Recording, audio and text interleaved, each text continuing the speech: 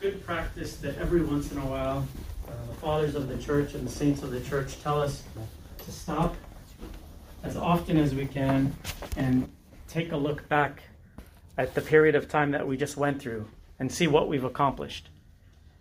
And I think many times the devil tries to come and disturb this practice. Some of the saints would look at this practice continually, to continuously look every night, every day, what have I accomplished? And if you're like me and you do this at the end of this Lent, you may very well be disappointed. And we may say, wow, we made it this far and we really haven't accomplished anything. In some cases, some of us may very well have gone backwards. And it's okay. It happens. And I think what the church is telling us is that with all of the beauty of this week and how packed it is with opportunities, there's still time. And I think what we'd like to do is make sure that we don't look back at what we missed, but we still have a long time to go. The church almost takes it slowly with us and then works us up to this point where we've got church in the morning, we've got church in the evening, and we get to the culmination of Friday and Saturday and Sunday where we almost have nonstop church, nonstop opportunities. And if you haven't taken advantage of them, this is a good time to start. In some cases, coming to a point where you can just benefit from one day is much more valuable than having gone through 54 days of not benefiting. So it's important that we look forward and try to capitalize on that. So having said that, there's a number of themes that we see throughout this Holy Week, and we just want to focus on one today. That theme is God's original plan for us. What was that original plan? How did we fit within that original plan? What happened to that original plan? How did we fall out of the original plan? How do we get back into it? That's what we want to focus on. So let's start with a concept of what the fathers in the church, of the fathers of the church, going all the way back to page 1 of Genesis. We say, what was God's plan? God's plan was not to create man to be his servant or to be his slave or to do things for him. God's plan was that mankind participate with him. This is very clear that we were not to be subjugated to him and be under his thumb. He wanted us to participate with him, just like a son participates with his father and lives in a relationship with him. This is even evidenced by during creation, God went out and made all things, even to the point where he brought man in and said, you know what? I did all the hard work. I made all the animals. You give them names. I'll let you participate with me. You're not my slave. You're going to be with me. You're going to be a part of this. And that was the original plan. And the fathers of the church go on to say that there was this concept of image and likeness. God created us in his image and his likeness. Well, what's image mean? Image is my little daughter has curly hair because I have curly hair, right? That's indisputable. That's just the image. We can't do anything about it. We are in his image whether we like it or not. But the second part of that is the harder part, the likeness. The likeness is what I impart on my children by them being around me. The way I speak, the things I say, the way I act, my mannerisms, my temperament, those things are the likeness because they are there with me. And that's where the problem came, is we decided to let sin come in, wedge itself between us, and Adam decided not to live in his father's house, just like the prodigal son left his father's house. And all of a sudden, that likeness that ability to live with God and be like him, which God wanted from the very beginning, was lost.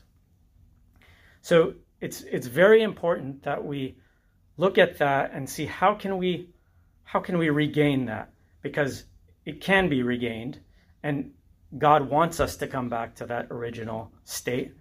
But right now, we've got this wedge, and as long as that wedge is in between us, we can't be at that original state. Someone might see Adam or the prodigal son and say, "Oh yeah, that's God's. He has God's image," but it doesn't have God's likeness because he let that wedge come in. So what I want to do is I just want to focus on a couple of the stories and the gospel readings that the church has lined up for us in its wisdom to remind us of this, and that will frame the issue, and then we can talk about what's the solution to the issue. And forgive me because I know we've talked about these a few times already, but just a refresher. When you look at Sunday, let's just start with Sunday, and I'm gonna start by calling these this list of stories or this list of events. I'm gonna call it the list of the great disappointments, because that's the common theme here.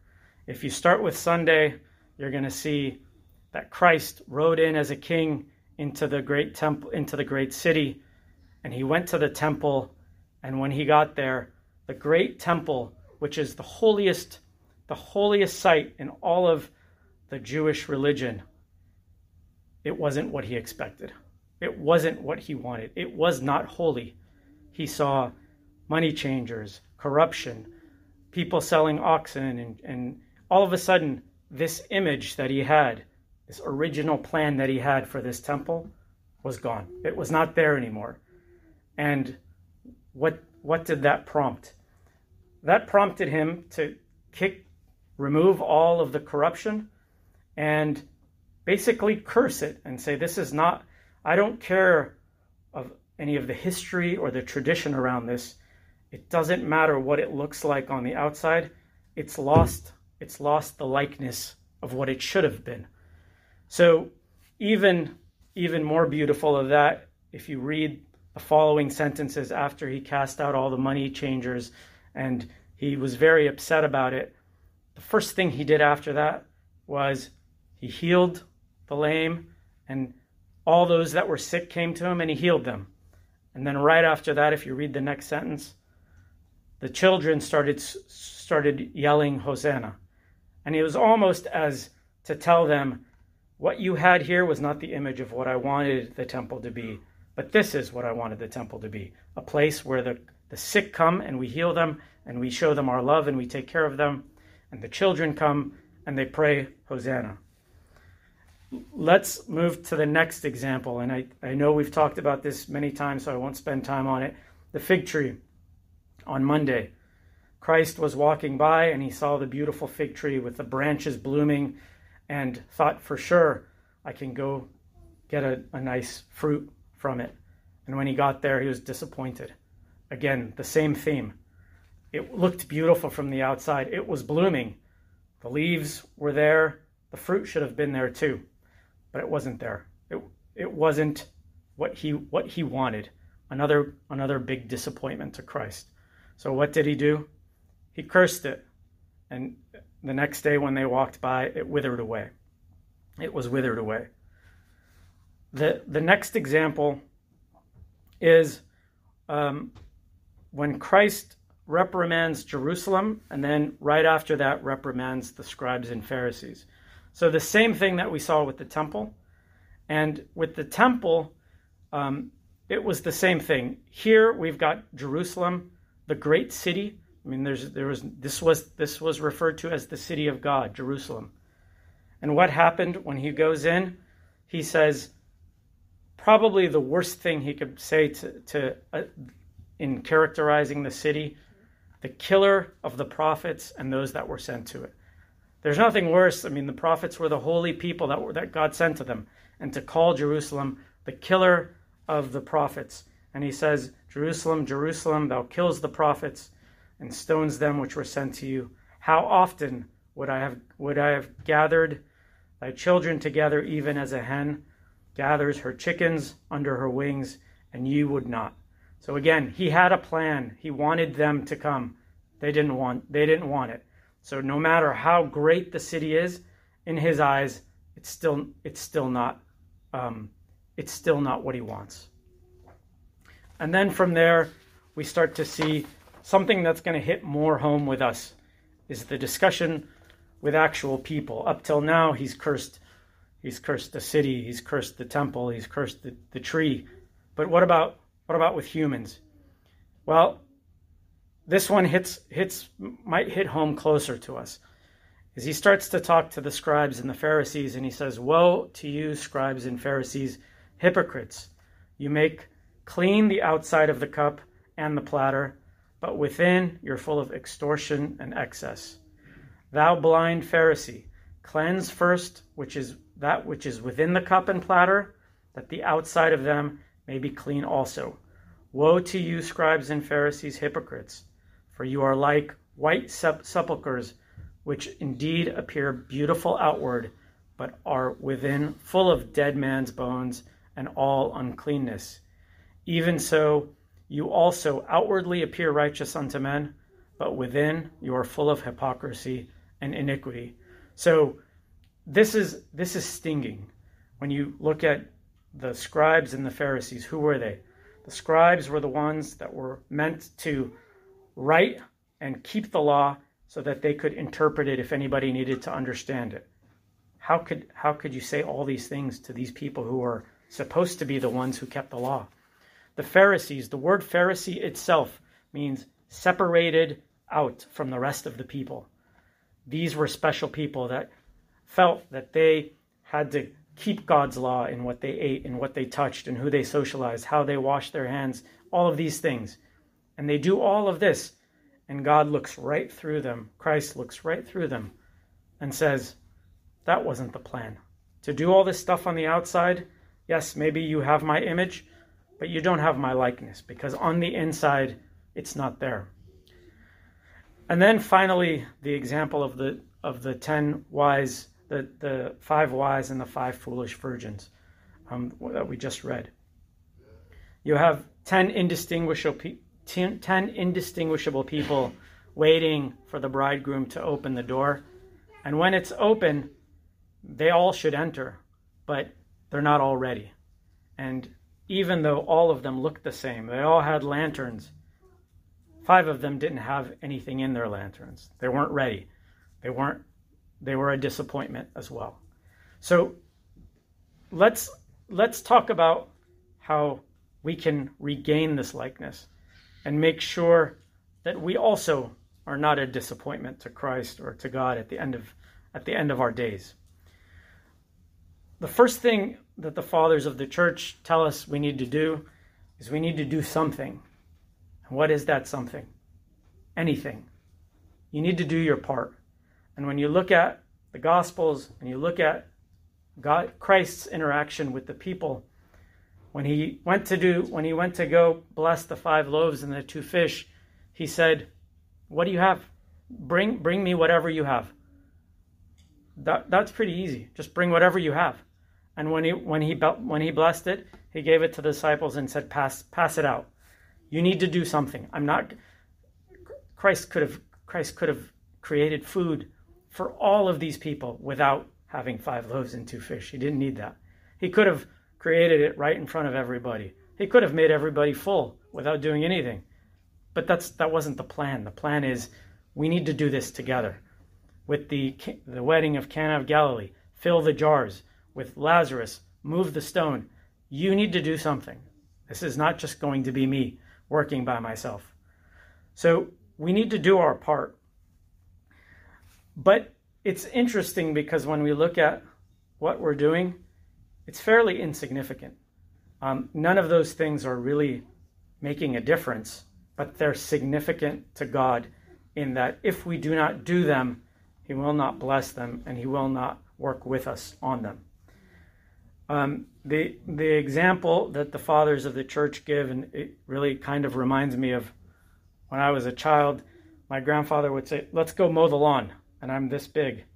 He would push the lawnmower, and I'd put my hand on it and say, I'm mowing the lawn. Well, I'm not really mowing the lawn. I'm participating, and he's making me feel like I'm participating. And that's what God wants us to do. The next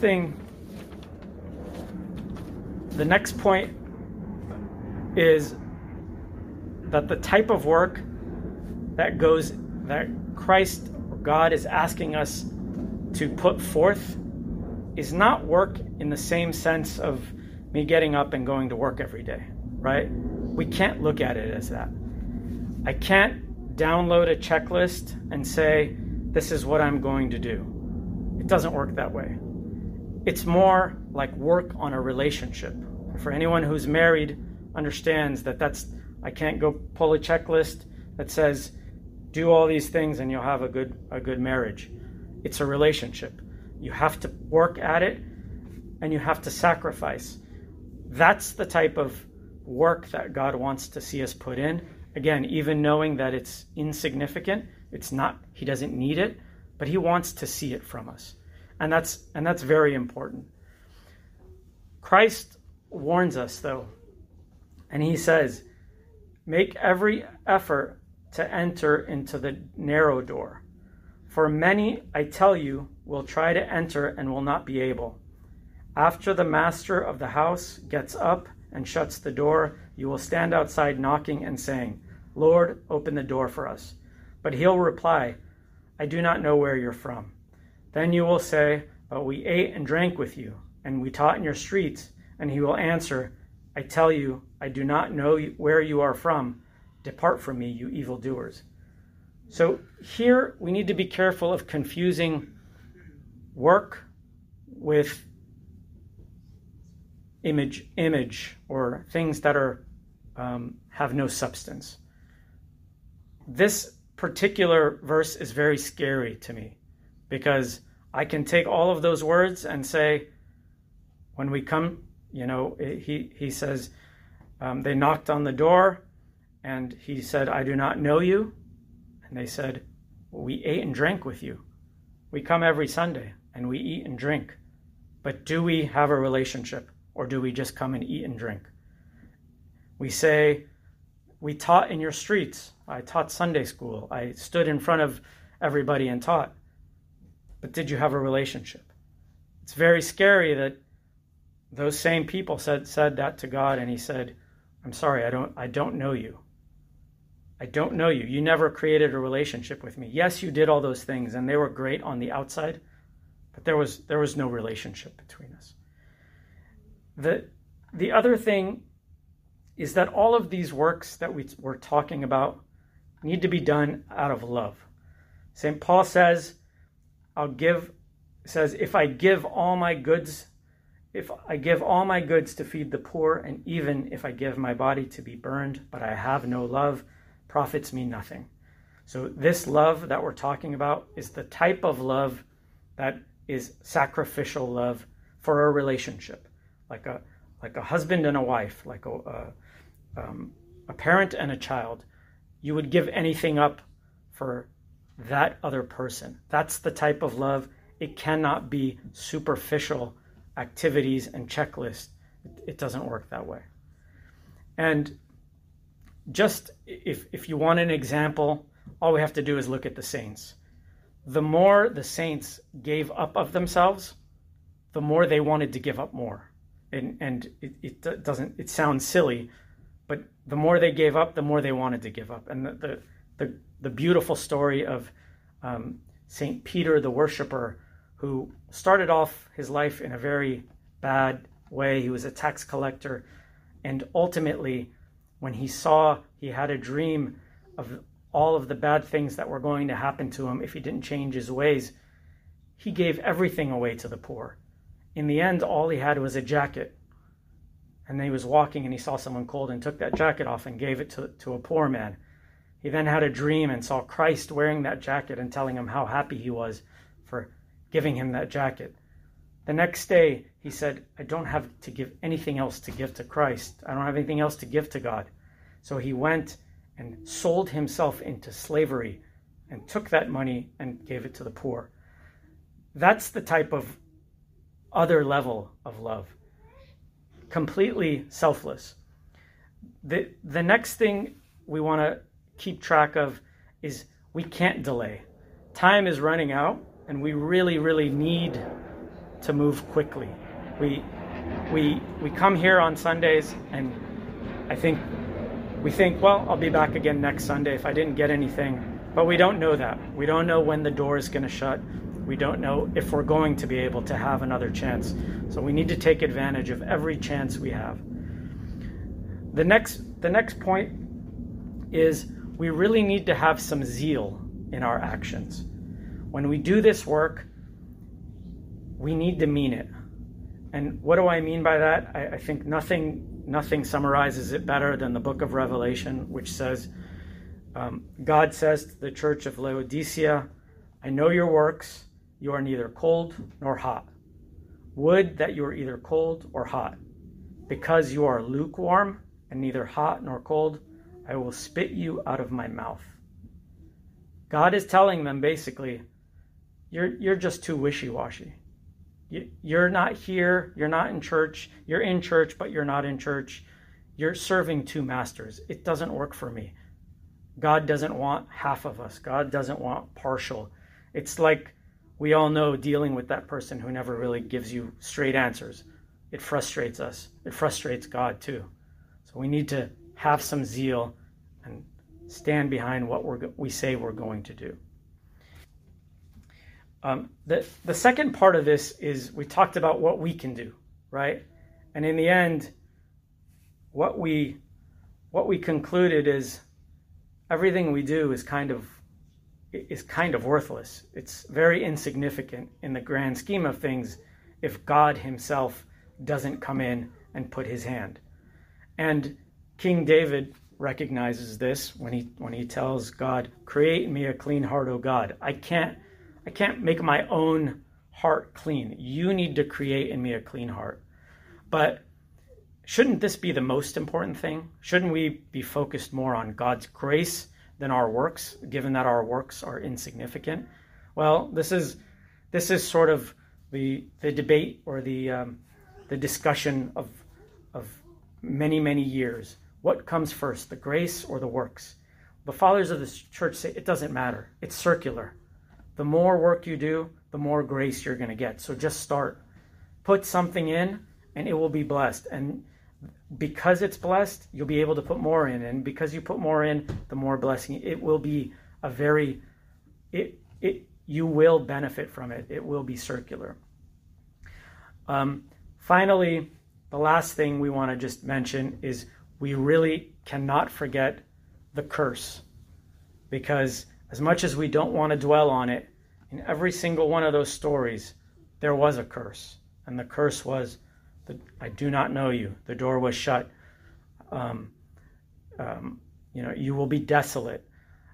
Things that are very scary for us. And there's two consequences of these curses. The first is, God isn't saying this because he hates us. It's just that all of a sudden we have become incompatible with what he is. He curses the tree, he curses the temple, he curses these things, not because he hates them, but he cannot be with them. It's like you give me a car part and tell me, put it in this car, and I say, it's not the right car part. I can't put it in. I have to reject it. Not because I hate it, but it just doesn't, the two don't go together. Can't put oil and water together. They'll separate. You can't put light and darkness in the same room. So the curse is not so much that you didn't do what I want, so I'm mad at you. It's just we cannot be together.